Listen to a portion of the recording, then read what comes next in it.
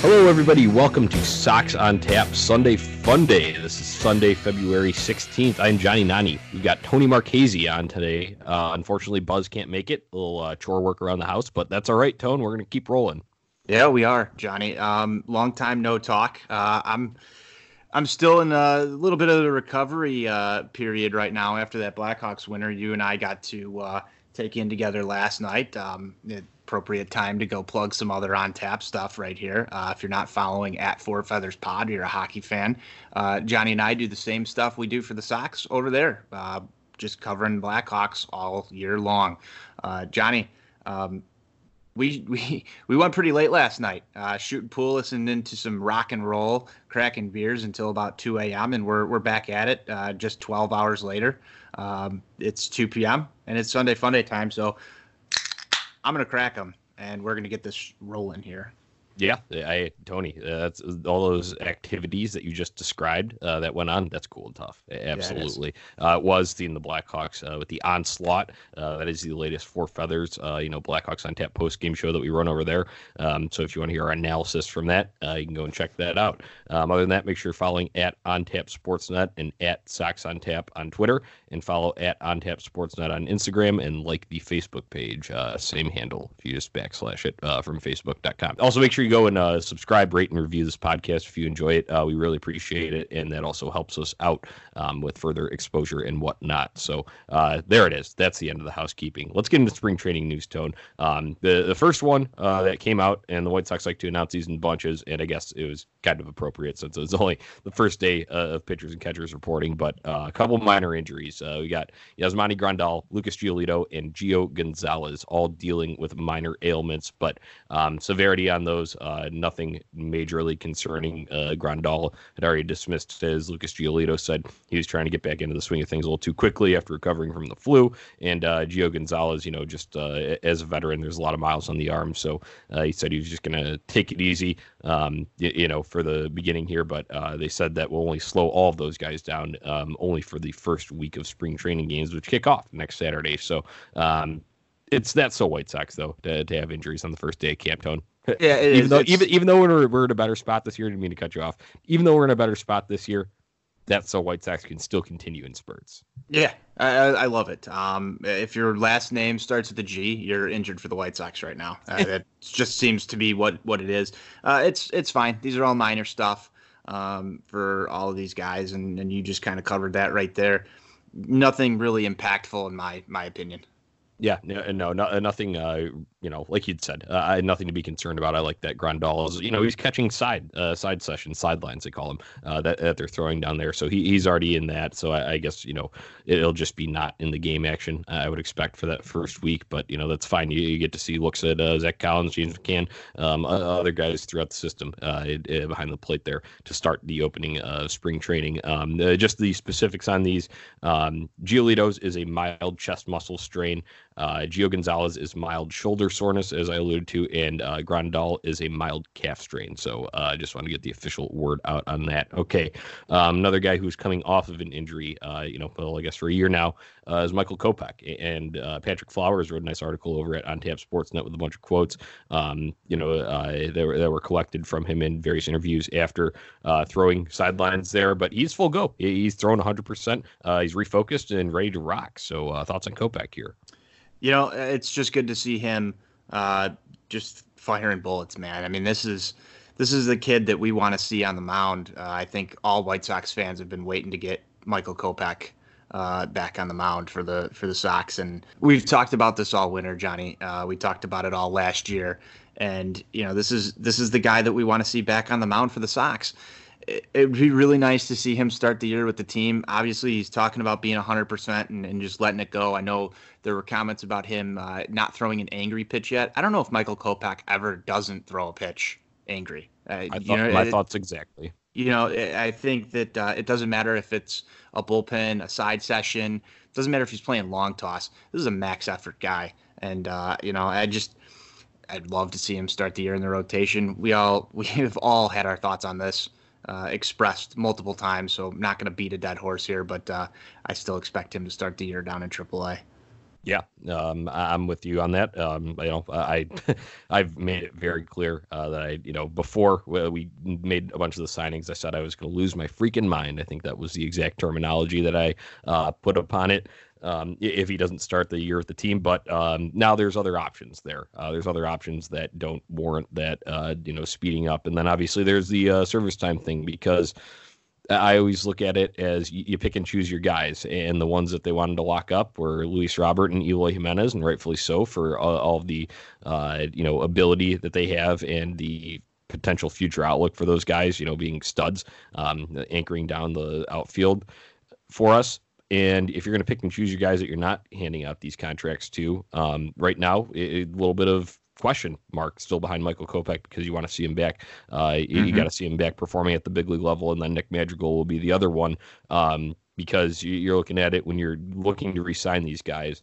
Nick Madrigal is not commanding anywhere near what an Eloy Jimenez or Luis Robert will. So, they're going to be evaluate Kopech this year. Definitely big time for him. So let's move on. Another kind of, since we are skimming injuries here a bit, Kelvin Herrera. This was a Chicago Sun-Times article from Daryl Van Schoen. It was a nice one that I read this morning. And you know me, Tony. I love me some Kelvin Herrera. I thought he could have been a really effective, and he was for the first month, a really effective setup man for us. Obviously, Aaron Bummer, I would expect him to be in that role this year, but NWI Steve wrote a great article over at OnTapSportsNet.com highlighting Kelvin Herrera and Jace Fry and how much their bounce backs campaigns would mean to this bullpen in 2020. So Kelvin Herrera said, this was kind of interesting to me, Tone. I don't know if you got a chance to read the article, but basically the summary says, my arm was feeling good, but the legs weren't all there. That's your foundation, especially for a pitcher. So if you remember, when the White Sox signed him, he had been coming off of a injury to his foot, and he had to have surgery on it. It's a Lisfranc ligament in his left foot while he was pitching with the Nationals in 2018. So I always thought it was the back that was more of the ailment, Tony, because we saw that flare up in early May, and then he was never the same after that. But I just thought it was interesting. He's hungry. He's ready to get back and prove himself, because, he's a two-time All-Star. People forget that. Yeah. Kelvin Herrera, kind of a dark horse out of the bullpen, Johnny. Then I kind of like him in that role, because right now you're not, as a Sox fan, really expecting big things out of Kelvin Herrera. You named off a few right there. I think Jace Fry, Aaron Bummer, Evan Marshall. You've got some guys right there that I think take some pressure off Kelvin Herrera to be that setup guy. But if he comes out and he's performing, he's definitely a 7th, 8th inning option for this team. And, I think he's got the kind of stuff and veteran leadership for that bullpen a little bit. Him and Alex Colomé. I would really love to see him just return to form, because he's been there. He's done that, in pennant chases and in the playoffs. He's got that experience. I think he's, probably one of the more seasoned guys when it comes to pitching in high leverage situations when it matters. And I think that you'll get that out of Kelvin Herrera should this team, do something this year. You're going to need to rely on somebody like that. I hope he has a bounce back year. I think it'd be great for this club. Yeah. Another thing here, this is the year of the beard, Tone. We got Dallas Keuchel. I think it might be one of the best groomed beards in baseball. He said it was. I still like the ridiculousness of Charlie Blackmon's. So if I was going to vote a best beard, it would probably still be Charlie Blackmon. But, props to Dallas Keuchel for his facial work. Kelvin Herrera likes to sport a little bit, too. And he let it go a little bit last year, too. So power of the beard going forward in 2020. I like it. Let's see a bounce back from Kelvin Herrera. Get some White Sox Fear the Beard shirts going. Ooh, yeah. I like that. I like that a lot, Tone. All right. And on to the next topic. Pitchers and catchers were reporting last Wednesday, so we've had a few days of coverage down there. All the beat writers do a great job in James Fegan, Vinny Duber, Chuck Garfien, Daryl Van Schoen, Scott Merkin. You can name them. Keep going on. But plenty of updates there. So we've seen plenty of stuff from pitchers and catchers. But going to be exciting to see position players report officially on Monday, the 17th. We're recording this on the 16th. So by the time you're listening to this, hey, position players may have already reported. So, and it's nice to see, Tony. I like that a lot of guys are down there early. We finally got our first look at Luis Robert doing some sliding drills today. Tim Anderson's been down there hitting the cages, taking some ground balls. Yohan Moncada hitting in the cages. Nomar Mazara. I think Larry Garcia's been down there. Obviously Nick Madrigal. So it's good to see. I'm pumped. How about you?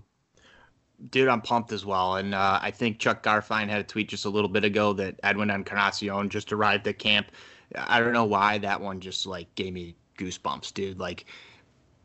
I'm waiting for these bombs.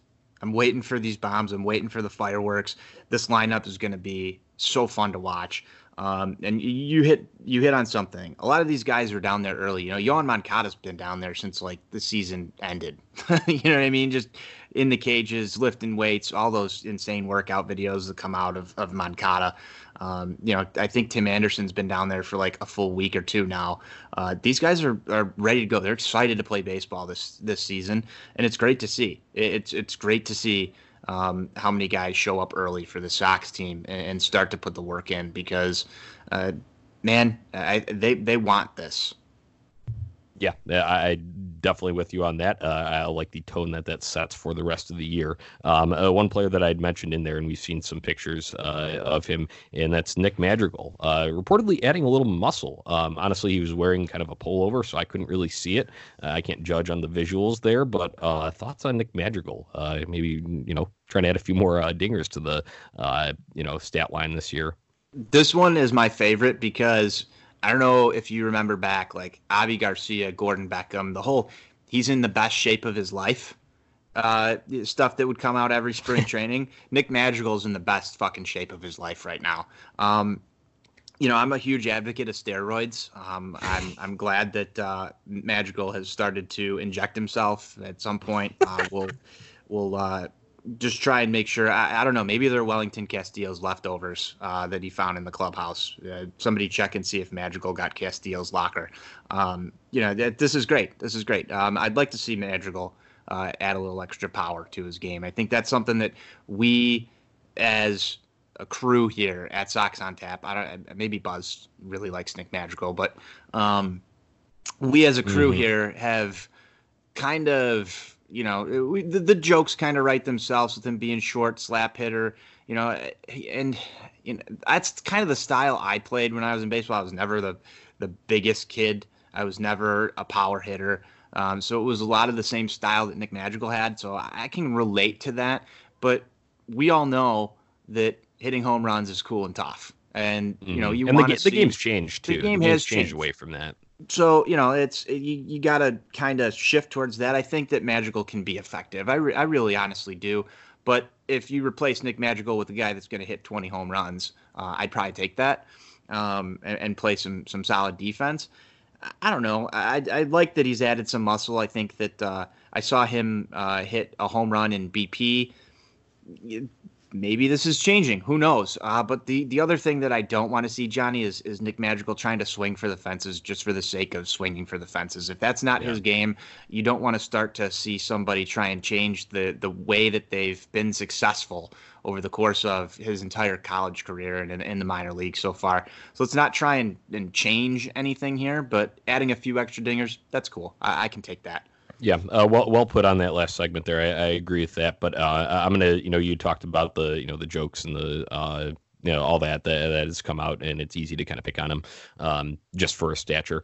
But I'm still going to be a Madrigal skepticist. I know there's guys out there. Was that Kerry? That baseball fan. He's a Madrigal truther. Someone that is literally has their name on Twitter as Madrigal truther. Matt Sawaski is a huge backer of Nick Madrigal. Thinks the world of the kid. Buzz is a big fan of Nick Madrigal. I'm going to be the Madrigal skepticist. Let's see this translate over to the big leagues. Because of a name that you mentioned in there, I'm done getting excited over second base prospects. I guess Moncada being the exception. Now he's at third, but whatever. That's an infield prospect more. Whereas Nick Madrigal is your prototypical second baseman. I'm done getting excited over second base prospects because of Gordon Beckham. Yep, there it is, right there. And Gordon Beckham's game was a little bit different than Nick Madrigal's. I'll be fine, Johnny, if Madrigal can just get some doubles, add in some doubles into this game. Extra base hits, that's what we need. single, single, single, single, single, single, single all day for Nick Madrigal. I want some extra base hits out of him. You get, I don't know, 20, 30 of them. I think we'll be happy. Yeah, I'm with you there. So moving on here, as we were talking about pitchers and catchers before, I believe it was either Scott Merkin or Daryl Van Schoen. They had kind of planned out based on who was throwing what day, who was going to be the starter for the first White Sox spring training game, which is Saturday, February 22nd at 2:05 p.m. That'll be streamed on MLB.com and on WGN 720 on the radio. So for that, though, what they had planned out was, I think Reynaldo Lopez is expected to get the ball here. So I'm excited, Tone, because I think, Raylo, I'm not talking Giolito style here, but he could be a candidate for a breakthrough this year.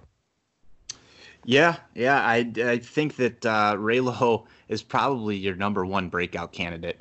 I heard something, and I can't remember where it was from, that he switched agencies and then got on a similar program as Lucas Giolito did last year.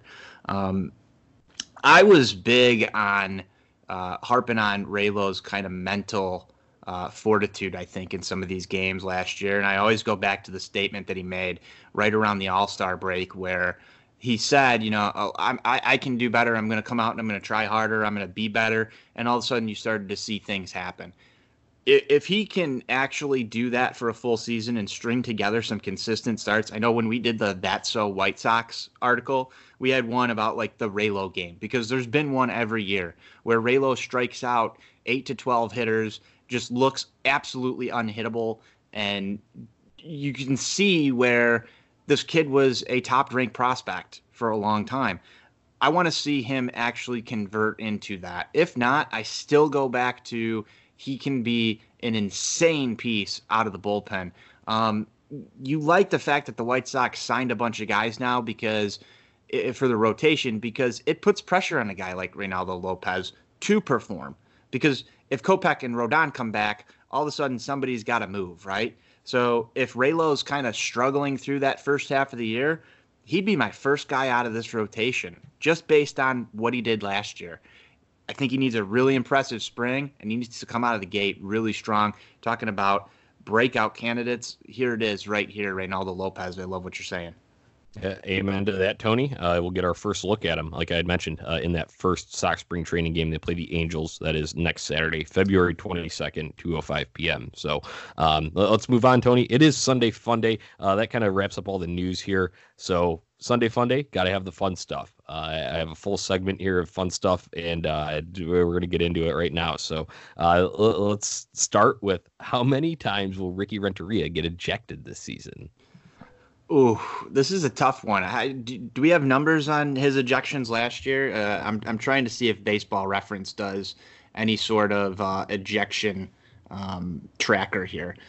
It had to be at least 4 or 5 times, right? I would guess, yeah. So this goes back to replay for me, and this is my biggest problem with replay, Johnny. Let's go back 4 or 5 years. You didn't have instant replay. A coach couldn't challenge anything, and then it goes to, the video review, and then they get the call right or wrong. So I feel like the manager ejections, just in my mind, this isn't without any sort of statistical up, as I search here for an ejection tracker, there's less opportunity for a manager to just come out and, go absolute apeshit on the umpire, because if the call is wrong, they're gonna challenge the play, and then if they get the challenge wrong, then you see some sort of argument. But you got video replay all over the fucking place now, and so it takes that heated element out of the game. So I feel like there's less opportunity, and that's a huge problem for me. I like fireworks. I like things to be exciting. I like when the call's wrong and the manager comes out there and fucking covers home plate with all the dirt and maybe Yes. throws a base or two. Just go fucking wild. Cause some havoc. So I don't know why I had to get into that, but I'm probably thinking maybe 6 or 7 this year. These games are going to matter a lot more for the White Sox. So just getting into some more high pressure situations, maybe Ricky gets a little bit more heated. I love when the manager gets ejected. I think it lights a fire under the team. That's my thing. Get out there, get angry. How about you? Yeah, I mean, those are good points, and honestly, I love the fire too. So I wouldn't be opposed to that total that you're saying, but I am going to go actually lower than last year, and I'm going to say 4. I'm going to go with 4 times where he gets tossed from a game this year. You're always going to have your moments. I think pretty much every manager gets ejected at least once a season. There's always at least some call that, a lot of it comes from arguing balls and strikes. I think that happens, and the managers want to have their catchers back, or their hitters back when it comes to that front. So I could see a few of them, but I think there has been just a little bit of I think Ricky realizes it, and that the club is probably better off with him in the dugout than, in the clubhouse. So I think he'll temper it a little bit and just get into it, mainly balls and strikes, and maybe every once in a while a replay or two that goes haywire. But I'll go with 4, a conservative guess, but I honestly wouldn't hate to see your prediction come true. This goes to another thing, Johnny, that you just brought up. Robot umpires for balls and strikes. We're never going to see a fucking manager ever get ejected ever again if this happens. Listening to the radio earlier today, they were talking about the Astros cheating scandal, everything that's going on with Rob Manfred and all the changes to the game. And, robot umpires are on the horizon. I believe they're testing them this year in some minor league. What is it? It's not AA. It's like the fall league or some shit. You're taking away the human element out of this game piece by piece by piece. You're not going to see as much fight from these managers on things. I think the challenges already take that whole piece out of the game. You go back and you watch 1970s baseball and you get some of the most fucking insane, just, God. There's so much back there. There's so much history. I hate the way this game is going personally, with all that stuff. And eventually, all of a sudden, you're not going to be able to argue balls and strikes anymore. Where's the fun in that? Like, I like the fun aspect of this game. You can make it all technologically perfect, but every single time you make some sort of quote unquote advancement with technology, all we're doing is just injecting less and less fun opportunities and opportunities to talk about guys like Ricky Renteria, or even like back in the day when Ozzie Guillen was the manager, coming out and just getting heated over something. And I think that's part of the fun of this game. Stop trying to take the fun out of this game. It pisses me off. Yeah. I'm with you. I love the human element. I love the emotional element when it comes to that. So speaking of kind of, things getting fired up, we talked about the manager there and Ricky Renteria. Let's move it over to the player side now, Tony. Which player will lead the team in ejection/suspension time? Well, this all depends on whether or not Nick Madrigal gets popped for the steroids that I talked about a little bit earlier. But I think your obvious choice here is Tim Anderson. This guy just plays with the human element. And that's what I love about Tim Anderson is you have that human element in there. He's going to get in your face. He's going to be a hothead. He's going to make a boneheaded attempt to steal third base and get pissed off that he got thrown out. And then you're going to see him get animated and argue about it. So I think your obvious choice is Tim Anderson. Outside of some random steroid suspension, I think Tim Anderson's the clear-cut choice here. Yep, that was a good one. I was actually going to bring up that point. It's really easy to point to Tim Anderson and think that, but I think after last year, he had the suspension from what was it? Yeah, he got suspended from that Royals brawl. Yep. Yeah. So he served a little bit of time there. Obviously ejected from that game as well. So that puts him up there.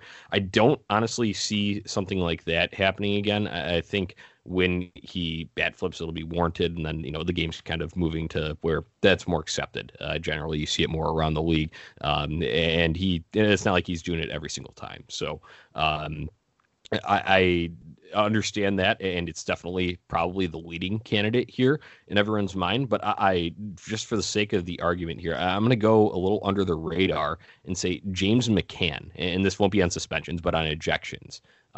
He's a catcher. He knows the strike zone. When he's not happy with the call and he's at the plate, he's going to let him know. And he definitely got ejected at least once last season. I could see that creeping up into 2-3 maybe for something this year. 2-3 times for James McCann? And then you also look at the other, he was basically the only catcher with Wellington Castillo being injured on and off and whatnot. I think with the added catching depth that you have there, obviously Yasmani Grandal being number one there, Zach Collins could fill in. I'm sure they're still going to give him some looks behind the plate every once in a while this season. James McCann can let it fly a little bit more. So I'm going to go James McCann leading the team with ejections this year from a player standpoint. I like that. All right, let's move on. Who will be the dark horse White Sox All-Star? Nobody expected Lucas Giolito last year, but he went out and did it and shut everyone up. So who's a dark horse this year, Tone? So are you talking actually making the All-Star game or yes. being an All-Star? Yes. Making the All-Star game. Okay, so James McCann last year too was, I think, a breakout dark horse kind of All-Star.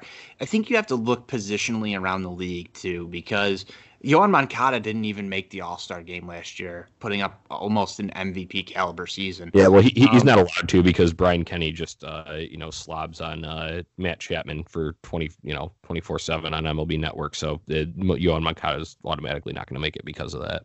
So this is the kind of weird question is the Sox have a lot of guys, Johnny, who in my opinion are All-Star caliber players. When you look at Yoan Moncada, you can say Eloy Jimenez. You can say that Luis Robert could probably be an all-star if he puts together a nice campaign. But are those dark horses in your mind? I'm kind of trying to gauge the question from you right here. Like, are those dark horses, or are you looking for somebody really under the radar? I would say that Luis Robert is definitely a dark horse as a rookie. That could be a candidate if you're talking about that. So I would say just kind of more unexpected. It doesn't have to be completely under the radar, but like James McCann last year, you didn't expect it. This one's tough. Like, because part of me just wants to say like Nomar Mazara is going to have like a fucking breakout, 25 home run first half and just find something, and then he'll probably fade into black in the second half. Something weird like that always happens in baseball. I don't know. This is tough. I kind of like the Luis Robert thing. I think Yasmani Grandal is probably like a lock in my opinion to represent the White Sox. Yeah, that would not be a dark horse there. I'm not going to go dark horse there. I like a name that you actually said earlier. If Reynaldo Lopez comes out and is the best pitcher in the White Sox for the first half, I could see him potentially being that dark horse all-star. String together a really dominant first half. Reynaldo Lopez. I like it. I'm going to go on the pitching front here as well. But you talk about, look across the league position-wise. Let's go with Aaron Bummer. Bummer after last year. It lights out and say he does take that closer role over from Colome. And he's just, absolutely lighting it up like he was last year, missing bats, getting guys to, fan. And then also when they make contact, not barreling it up too much. I could see him just being really effective in the time that he's out there, that he earns a nod there. So I'll go with Aaron Bummer. I like it, Johnny. Yeah. All right. You mentioned a name there, Nomar Mazara. So, my thoughts on him, I was not a fan of the trade. I don't care about giving up a Steele Walker, but I don't think he was the answer. I think we could have done, bigger and better, much bigger and better in right field. They didn't. But he's here. He's going to be a starting right fielder. We know that they're not going to go out and sign someone else. I doubt that at this point with camp opening up and position players reporting tomorrow. So, my question is, how long until Nomar Mazara gets chirped from people sitting in the 108? Now, that is not to, I don't want to put words in the 108ers' mouths, so not Beefloaf, Treasy, My Sox Summer, but anyone sitting down there in that section could be Goose Island too, I guess, then you carry it over. How long until Nomar Mazara starts hearing it from the people? March 26th. Because you're going to be there and you're going to yell. Third inning. Well, yeah, that's exactly right. Because I'm going to be there, and we're gonna start this real early. We had the crazy Marchese effect, right? So if I start getting on Nomar Mazara from day one, maybe he is the dark horse all-star candidate. Let's just start chirping this motherfucker right away. Just get him under, a good plan of constant constructive criticism from me. And I will be there from day one, March 26th. It's starting. Nomar Mazara, because the first at-bat's going to be a strikeout. It will. It will be a strikeout, and people are going to sit there and be like, oh, we could have had player X right now, and like Buzz will be sitting there talking about, we could have just signed Yasiel Puig, and then you'll get everybody else. Pete Hand will be talking about how we should have signed Bryce Harper the year before, and everybody's just going to be pissed off about it. We know this. This is going to happen. This isn't, like you like to say, it doesn't take rocket appliances to figure it out. Nomar Mazara is in the doghouse with White Sox fans before he's even taken an at-bat in a White Sox uniform. We were ripping on this trade before it even happened. You know what I mean? Like, we wanted to go out and get a right fielder. At this point, like the whole Cole Calhoun signing, that we didn't want to have happen, that we talked about like at the end of last year, that's already a disappointment with the Nomar Mazara trade. Like, it didn't make sense at the time. It still doesn't make sense. I think we talked about this with Justin Havens a few weeks ago when we asked him, can he break out? I think we talked about it with Dan Szymborski as well. And I think we asked White Sox Dave too last Sunday about what he feels about Nomar Mazara. And we got the same kind of answers from everybody. Like, he is what he is. But the weird part is he's 24 years old and has some potential. You see some people out there on Twitter who want to say, like, he can find it, he can figure it out. I think he's the biggest question mark in this lineup right now. But if we start getting on him right away, maybe something happens. Who knows? But day one, that's when he's going to start getting chirped. Okay, so you are obviously going to be insinuating that. So I'm going to take you out of the equation. So let's go minus you, since you have your tickets over in the 108, and obviously I don't have them there yet on opening day. So maybe it'll be game 2. So I'll fast forward a little bit, and we'll let calmer or was it cooler heads prevail? That's a saying, and I'll give it until when he's striking out against the Royals consistently. Let's go game 2 of the Royals series that takes place in April. So April 21st. That's my date for it. So when you start hearing it from others there. Yeah. That's what your tryout period of 1, 2, 3, 4 weeks there. So when he is what he is, still in 4 weeks, I think that'll become much more vocal. So that's just my reasoning behind it. So we can't give the same answer here, Tony. That's the rule here. So all right, let's move on. How many koozies will Buzz and Tony lose combined this season? You guys are terrible with this. I think we left like 70 koozies. We at the live event that we had. It's absolutely ridiculous. I'm the only one that knows how to hold on to a koozie in the On Tap crew here. What's going on? I think we're not the only ones. You just bring up the whole group. Comiskey does too. Yeah. Yeah, I mean, it's just when you're drinking, and it's not only just koozies for me. Like, sunglasses are a thing. Leave my debit card at Bulldog Ale House all the time. Like, we go out to lunch, it just stays there. I drink, I lose stuff. That happens. I'm not the only person with this problem. You're very organized. You're an organized person. I'm disorganized. That's why we work so well as a team. Like, you get the rundown going, and I'll just fill in the blanks.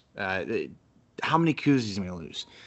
Are we talking specifically on tap koozies, or are we talking koozies as a whole? All koozies. I'm good for at least 5 to 6 koozies this year. Does it have to be at the ballpark, or is it just through the baseball season?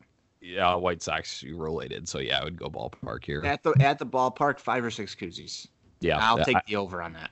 I would pin Buzz. I don't think he will be out there as frequently as you are, so I would pin Buzz for a good 3. So we're looking at about 8, 9 koozies lost there between you two. I can definitely see it. I got 2 words of advice for you: back pocket. You wear jeans to the game, you wear shorts to the game, you got a back pocket. Wallet goes in one of them, boom, koozie in the opposite one. Those are my 2 words of advice if you want to stop losing these damn things. Because then we have Buzz and I are both fathers. We rock the cargo shorts. Proud of it. Then you have even more pockets. Yeah, I've got more pockets to carry stuff. And if you're bringing a backpack to the game, there's another thing. You got a whole backpack. And I've started to follow your plan with bringing the backpack to the game. You keep your peanuts in there. You got everything in the backpack. I'll try harder, but I can't make any promises. Find a favorite pocket within that backpack. That way it's always there. I have one little Velcro thing right in the front. Boom, easy access. Don't have to unzip the thing. There you go. Well, the untapped funds keep funding the koozies that keep rolling through here, and it's probably time that we make another koozie order before opening day. So yeah, definitely. Little side note, we'll talk about that off air. Yeah, that is the goal. Just if you're coming out to our opening day tailgate that we'll touch on at the end of the show here, we plan on having koozies. So you come out, meet us, talk baseball, enjoy some beers, some Jello shots, whatever. You get an On Tap Sportsnet koozie. We just ask that you rock it proud and tag us with hashtag Crack'em whenever you're at the game, wherever you're using it, at the bar, at home, doesn't matter. So that's koozie section of this one. All right, it is still in ballpark consumption here. Over under on dollar dogs consumed by the On Tap crew site wide. So the site wide, we're including us three, obviously, you, me, Buzz, the mainstays on the show. NWI Steve, we've got a heavy hitter now added to the team. We've got Ron Luce, who is a closet Sox fan, will always be out at the ballpark. He'll go to more Sox games than Cubs games. He loves to, munch on some dollar dogs there. Andrew Kinsler is a big fan of it. Billy Reffeld's going to be there a lot. What are we thinking, man? DJ's out there. Andrew Kinsler, man. Oh, NWI Steve put away 100 something last year. I mean, at this point in time, I think 50% of the body mass of On Tap Sportsnet writers is yoga mat. Because some sort of tire filling or whatever is in those dogs. Johnny, I don't know about you, but Thursday morning after a Wednesday at the ballpark dollar dog day, I wake up with some of the weirdest hangovers. And I talked to Steve about this a little bit, when he first joined the crew. And I was like, hey, man, you ate a lot of these fucking hot dogs last year. How do you feel the next day? The meat sweats are one thing. Then I ate dollar dog meat sweats. Yeah. There's a foul smell and feeling to your body after you consume these items. I don't even know what it is. There's some secret ingredient in here that's got to be the filler in this hot dog, and it's not kosher. I'm just gonna say that it's not kosher. Had all these up. $500 dogs. Is that unreasonable to say, Johnny? I would probably go a little lower than that. Just out of, there's some day games that are thrown in there. There's one, I believe, that's a Wednesday that is not a dollar dog day. So it also depends. You got to take multiple accounts into this. We know that when the guys are there, they can chow down. No question about that. Dude, but wait, here's the wild card. Here's the wild card. Do we count Jake Trojan? No, this is going to be for On Tap contributors. Okay.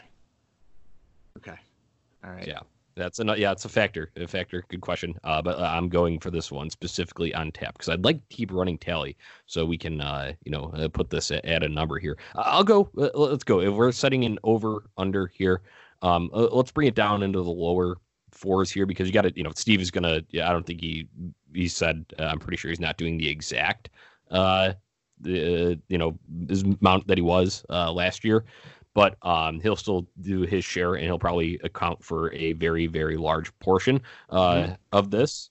So let's go lower and let's set it at 400 even. Does that sound about right? Yeah, I think 500 may have been overshooting it, but 400 makes a lot of sense because you name off all these names. I think Ron Luce is probably good for, if he gets out to the ballpark, at least 50 or over.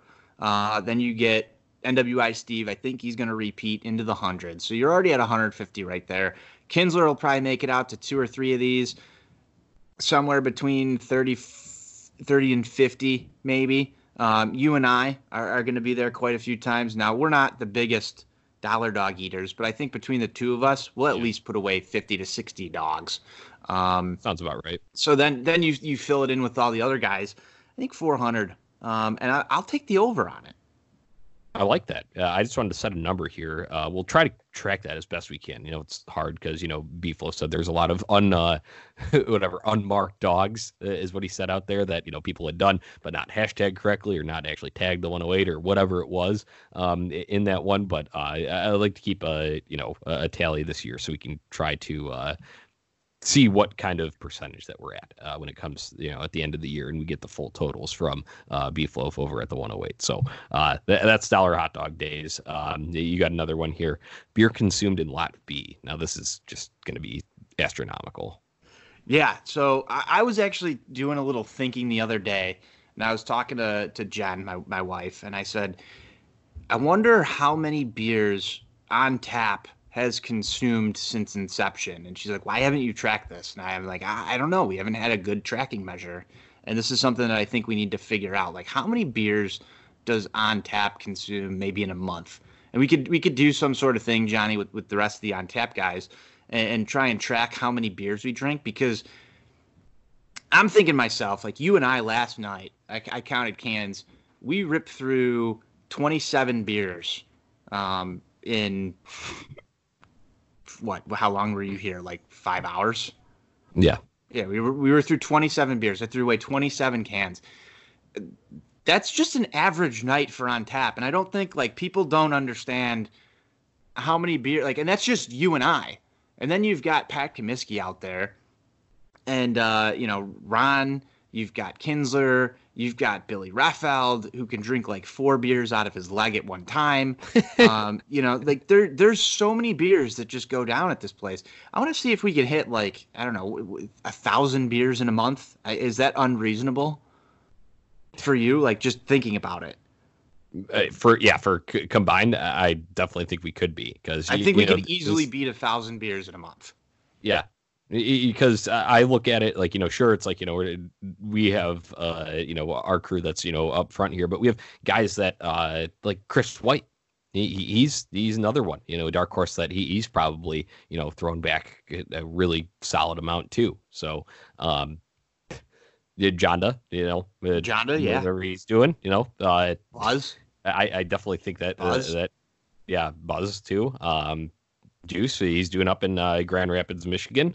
There's a brewery right by him, so hell, I'm not would not be shocked to see 1,000. Yeah. The real question here is what constitutes a beer? Is it 12 fluid ounces? And I get really into the nitty-gritty. Because it has to be, Tony, because cans are just the most commonly drunken device, I guess, holder in Lot B. Just the easiest to bring. You go to the bar and you get yourself a 32 ounce.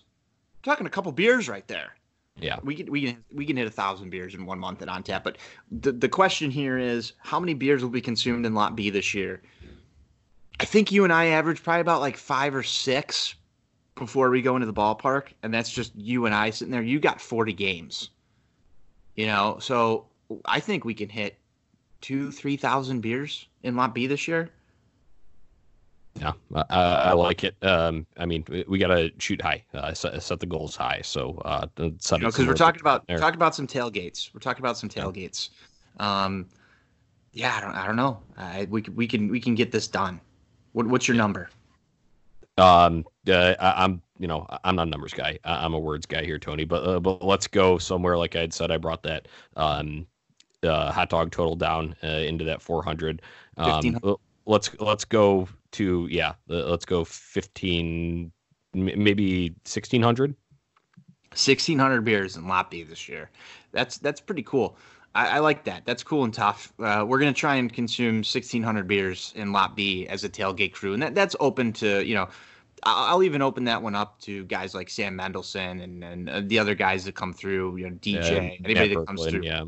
Berkland, Trojan. We'll open that one up. I don't know if we're actually going to officially track this, but I think I was just thinking, how many beers could we consume at Old Comiskey, nonetheless? Yeah, exactly. So, on the stomping grounds where Disco Demolition took place. Love that. Listen to some rock and rolls, crush some beers. That's what Lot B is all about, people. All right, we move on to our next topic here. Cubs Sox is a rivalry. Get Yes. over it. The people that say that it is not, it absolutely is. Sure, they only play 4 games this year, and this is what's the question is going to be, Tony, what's our record against them? But I have to preface this by saying the White Sox and Cubs compete for dollars, they compete for eyes, they compete for loyalty within this city. It is absolutely a rivalry. So, that being said, what happens on the field this year?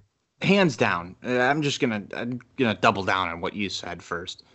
This is a rivalry. The Cubs are the White Sox biggest rival. They play across town, like you said, competing for eyes, competing for dollars. That's almost more important than competing for the division. And you can come at me with whatever you want to say, that the Twins or the Tigers, the Indians, that matters more. It doesn't matter. You want the Sox to own this town. If you're a Sox fan, you should want the Sox to own this town. There's nothing worse than being that little brother that gets picked on all the time. And you hear the attendance jokes, you hear the just the stereotypical the white sucks and all this other crap. You don't hear as much of that coming from Minnesota, and you don't hear as much of that coming from Cleveland or Detroit. And you know why? Because these are the people that you work with. These are the people that you have in your family. These are the people you see on Christmas and Thanksgiving sitting across the table from you wearing that ugly blue and red sea hat and with the Cubby Bear on it. This is in your face. This is a rivalry. Get over it. It's always going to be, and that's a Sox on Tap rule right there. We'll talk a little bit about Sox on Tap rules. Record against the Cubs this year, I'm going 3-1. I think we're going to take it this year. 3-1. I like it. I'm going to go even split, though. That's just feelings on this. Obviously, it depends on injuries at the time, what pitching matchups you get. But I'll go with the split, and probably splits at both ballparks, to be honest with you. I could see some heroics coming out, maybe of an Eloy Jimenez type, again, up at Wrigley. But, when those guys come down to the south side, I know there's no basket to catch it, but still a nice, lively hitting environment for guys like Javier Baez and Chris Bryant and Anthony Rizzo, too. If Chris Bryant's still on that team. They should, that's a good point. But that should all be taken into consideration. There's still pop there. And, I think we may catch a bad pitching matchup in one of those. So I'll go with the even split 2-2. Okay, on to our next topic here. I'll preface this by saying our running joke that I started. I started in our group text, and I said I was going to vocalize it. I've kind of made it in a few Twitter posts, but Stat Colt, spelled in the same way that Statcast is, with the capital S, capital T, or a capital C. I want to preface this by saying statistics are totally important. They absolutely are. I'm not discrediting that at all before any of these guys come at me. We look at them, we evaluate them for what they are, but they're not the full story. And I say Stat Cult because they follow it like it's, Fangraphs is their Bible. Some of these people are.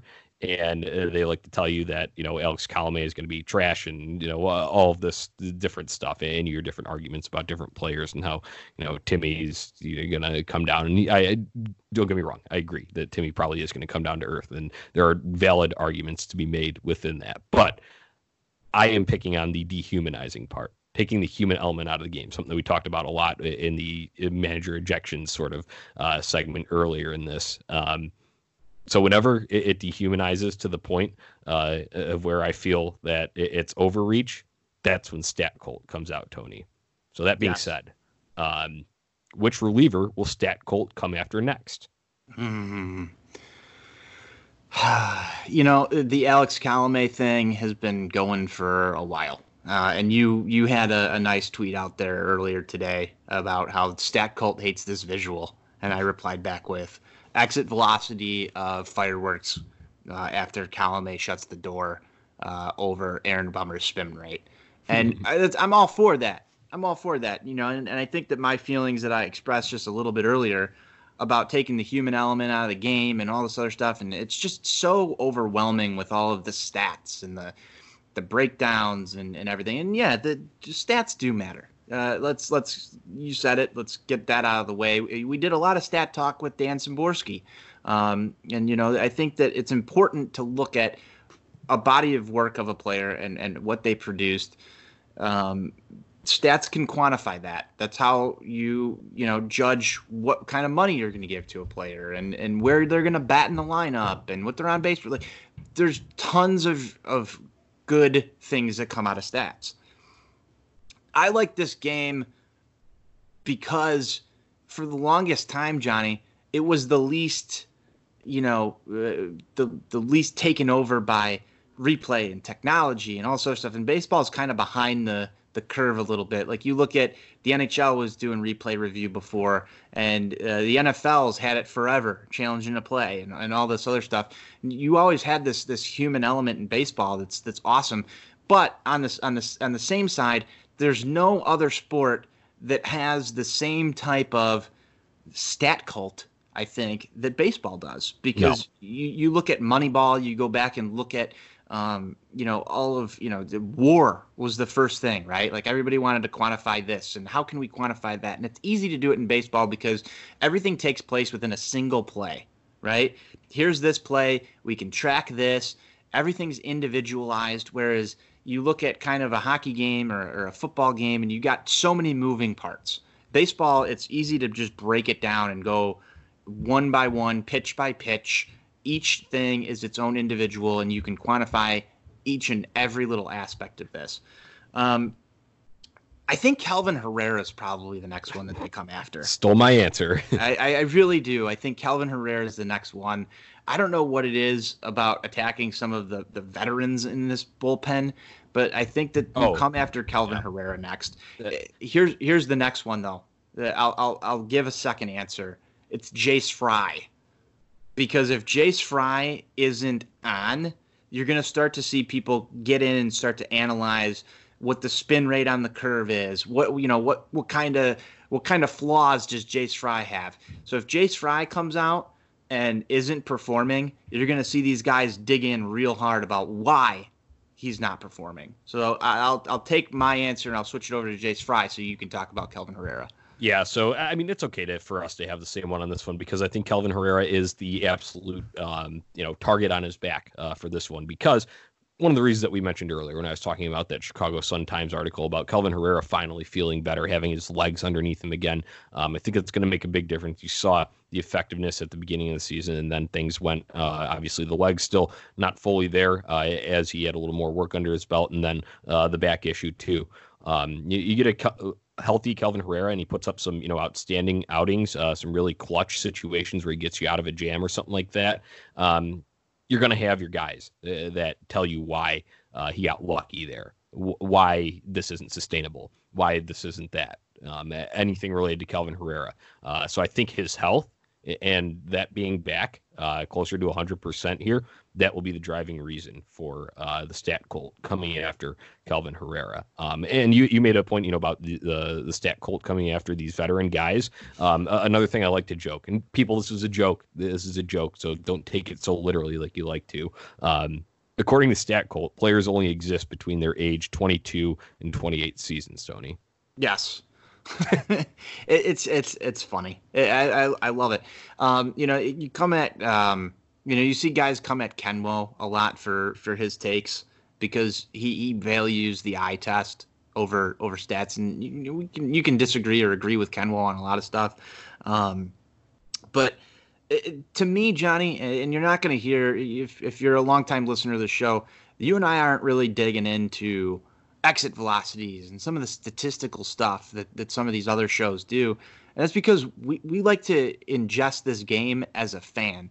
And as a fan, we like to sit back, we like to crack some beers, we like to evaluate what happens on the field basically via the eye test and regurgitate it out back how we feel about it. And that's kind of our essence here. And we'll talk stats. We'll talk anything that relates to the game of baseball. But a lot of, I think, at least my takes personally, I judge a lot of this stuff on what I feel is, break it down. Is it cool and tough? And for me, Alex Colomé, closing ball games, cool and tough. I like wins. It doesn't matter how it gets it done. And that's just me. That's my opinions on. I'm not afraid to say it. I want to go and say, if you remove the word reliever from that question, Dallas Keuchel is exactly who Stat Cult will be going after this season. Yes, they already are. So that's definitely bound to happen. So well said, Tony. Like I said, people, if you are into stats, there's nothing against you. I love you. I love the Jordan Lisowskis of the world. I love the Patrick Nolans of the world that really like to get into it because I don't understand it as fully as they do. So I appreciate their efforts there. But when the others start piling on and it becomes a snowball effect, that is where I just come up with the Stat Cult thing. And I thought it was pretty funny because it's StatCast, Stat Cult. So, haha, funny joke by Nani there. So, all right, Tony, last thing, we're talking about fun stuff here before we wrap up. Something fun that's been coming out of our Twitter account lately is the Sox on Tap rules, a little twist on the old White Sox grinder ball rules. So, let everyone know the origins of this and what they are. So, I was drinking some beers the other night, and I'm just scrolling through a bunch of pictures from, times at the ballpark last year and some other stuff. And I started thinking about some of the stuff we're doing over here with Sox on Tap. And we had a bunch of guests last week. White Sox Dave, I don't even know if he attempted to roll the R, but it actually started when I started thinking about, like, we always roll the R in Robert. And I was like, that's a rule here at Sox on Tap. It kind of just brought me back to some of the grinder rules, that the White Sox ran back in the day. And so I sent you, I think, a few that I had just kind of did out of a drunken thought of, hey, this might be kind of cool. And we kind of just started sending some back and forth, and we had quite a few good ideas. But it really just it's just a fun little play on the grinder rules with some of the stuff that we do. What's your favorite one that we've released so far? Oh, man, this one's tough, but I really like the one because I think it's a great picture of you, me, Buzz, and Pete Hand. I like let them question your character. I believe that might have been rule number 29. I'd have to go back and look on the exact number on that, but I like that one, Pete, flipping the bird right to the camera, Buzz's eyes all googly, like looking up at my beer. I just thought that one was hilarious, and I love our guy, Pete Hand, always a great supporter of On Tap, always fun to be out at the ballpark and talk White Sox with, so let them question your character, since he is the man of questionable character. Yeah. So we'll be releasing a bunch of these. If I had to go back and pick a favorite so far, I think that my favorite hasn't been released yet, but we'll have to look out for that. Of the ones that are released, I like the Wally Money one. Sox on Tap rule number 69. Always trust this man's advice. Nice. I think that one was pretty funny. But I like the one that we did today. Never let the North Side forget. We talk about rivalries, Eloy. I love that. I really love the little OK sign that you give every time Eloy goes deep. So I might take that one as my favorite so far. Yeah, a nice On Tap shirt featured in that one too. ontapsports.bigcartel.com if you want to go and buy that Eloy shirt that is in rule number 74. So, Tone, we're getting to the wrap up here. White Sox baseball returns in the spring training form next Saturday. Yes, it does. February 22nd. What also returns is the White Sox ballpark mix, and Volume 2 is complete. I finished it up on Friday night. My homies, Tony, you, and Buzz from the On Tap side get the preview, and Jordan Lisowski, B-Sun, and Joe Binder over on the Sox on 35th side get the preview a week early. That's just how it goes, folks. But you've heard it. Thoughts? Man, I've been listening to this thing since you sent it over to me. That coupled with Ballpark Mix Volume 1, it's just 2 hours of solid music and inject some just highlights and White Sox clips and everything into it. Man, it just gets me excited to be in Lot B and just be drinking beers because that these two Ballpark Mix, I guess you can call them volumes or whatever you want to call them, but it's such a good mixture of just every type of music that's cool and tough. And man, like I don't want to spoil anything for anybody, and I don't want to release anything out there. Like, it's just so awesome, and I can't wait for people to listen to it, comment on it. You did an excellent fucking job with this thing, as you did last year. I thought it was going to be really hard to repeat what you did last year, because you took so many White Sox classics with Thunderstruck and Don't Stop Believin' and just so much like the prototypical, when you think White Sox and you think music, you used a lot of those bullets last year. And so I thought going into this, just me, I'm like, how is he going to repeat what he did last year? Well, he repeated what he did last year. It's excellent. I can't wait for everybody to get their hands on it. Yeah, I mean, you guys are going to be really impressed with what Johnny did. So excellent work. They said it last year during the 108 tourney. Hardest working man in White Sox Twitter, Johnny Nani, still at it. Just if we're talking wrestling like Buzz likes to, the belt is still owned by you. I appreciate the kind words, Tony. You talked about. I thought it was going to be hard to replicate. Obviously, a lot of those classics were used in Volume 1. That was, spanning a lot of time. You go back to the White Sox 05 World Series in that one. You get documentary from 1993, the Good Guys and Winners Wear Black, all that kind of stuff that's, real iconic White Sox. So I kept it a little more kind of time focused this year. That is going to be more of the theme for this one since it was such a big offseason. So that's about all I'll give there. And like Tony had said, mix of genres just like last year. Try to appease multiple crowds, but it's all music that I would listen to that gets included in these things. So that's there. It'll be released Saturday. Go check my Twitter page at Nani Johnny, and we'll, of course, retweet it from Sox on Tap as well. So as John would say, look out for that. Coming your way next Saturday, right before White Sox baseball gets underway. I guess you'll have a decent amount of time to listen to it before, because I'm releasing at 9:30 a.m. On Saturday, and the game does not start until 2:05. So plenty of time for people to ingest it and throw some feedback out there. I'd appreciate it. So, all right, that does it for that segment here.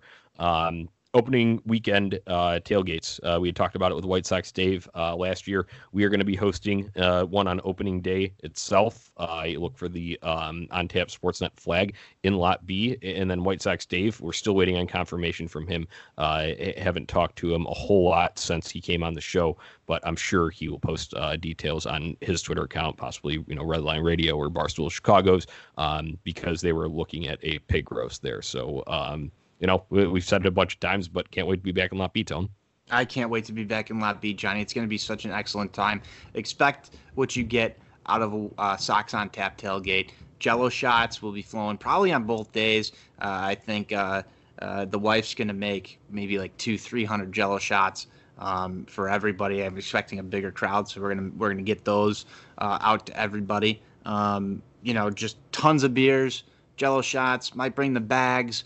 I'm pretty sure we're going to have some grills going too. It's going to be a great time, dude. I can't wait for the smell of fresh grilled meat, beers, Pete Hand cigar, and everything else that comes with a Sox on Tap tailgate. I can almost, I can almost smell it. We're only on an audio call here, but you just saying that, I can just picture myself there, and I'm getting like that extra sense that's coming in. So I love it. I can't wait either. So Lot B, opening day, as early as we can get out there. Game starts at 1:10, so aim, I would guess 11. It'd be kind of conservative here, but we'll know more as it gets closer, and the White Sox actually release times on lot openings and whatnot. So we'll be parked there at like 9 a.m., dude. yeah, we'll be on 34th Street, just chilling, hanging out, rearing to get into Lot B. So that does it for that, Tone. Time to wrap this episode up, this Sunday Funday edition of Sox on Tap. Buzz usually does this one, but I'm going to try my best to imitate it. Be sure to go to ontapsportsnet.com for all your Chicago sports literature and podcasting needs, following at OnTapSportsNet and at Sox on Tap as well. Tony? Yes. Subscribe, rate, review the episode, please. We love the feedback. Give us 5 stars, even if you don't love it. Give it 5 stars, and that would be cool and tough of you. We're probably going to run some promotions. Maybe you get a free koozie. You go out there, give us 5 stars, share it back with us. Might get you a free koozie on opening day weekend if you show up to the tailgate. I think that's a fair little promotion we can run here, Johnny. Let's get this done. Subscribe, rate, review, and you get a koozie. As long as they're in stock. That's the important thing. As long as I don't lose all the koozies before, go give us 5 stars, leave a review. That would be cool and tough. You get a koozie, On Tap Sportsnet koozie. Tweet it at us so we know. Yeah, tweet it at us so we know who you are. Johnny, anything else? I love spring training time of year, Tony. I absolutely love turning on MLB.com stream, seeing beautiful Camelback Ranch. It's one of the nicest fields down there from both a amenity standpoint and the actual ball field itself. I can't wait to see them in action there, and I can't wait to be down there. I guess my last plug is that I will be down at spring training. I said it before, but March 18th through March 22nd, taking in those last 4 games actually down at the ranch and one at the A's facility as well. Andrew Kinsler and myself will be there. So stay tuned for updates from Glendale, Arizona. Tone? Love it, Johnny. Can't wait for some live reporting down at spring training. We'll be back next Sunday. I may not be. I'm taking a trip to Atlanta. It's my brother's 21st birthday. Can't wait to crack him with him, and he'll be able to crack him at the ballpark this summer. So that's going to be a really cool thing. My youngest brother turning 21, so happy birthday to him. Just a little happy birthday shout out, Tom. That's you'll probably hear the voices of Buzz and Johnny next Sunday Fun Day, but baseball season's upon us. I think that's the best time of year, is right around opening day, the excitement. That's my Christmas. I'm ready to go. As a great White Sox broadcasting legend would say, White Sox forever. White Sox forever.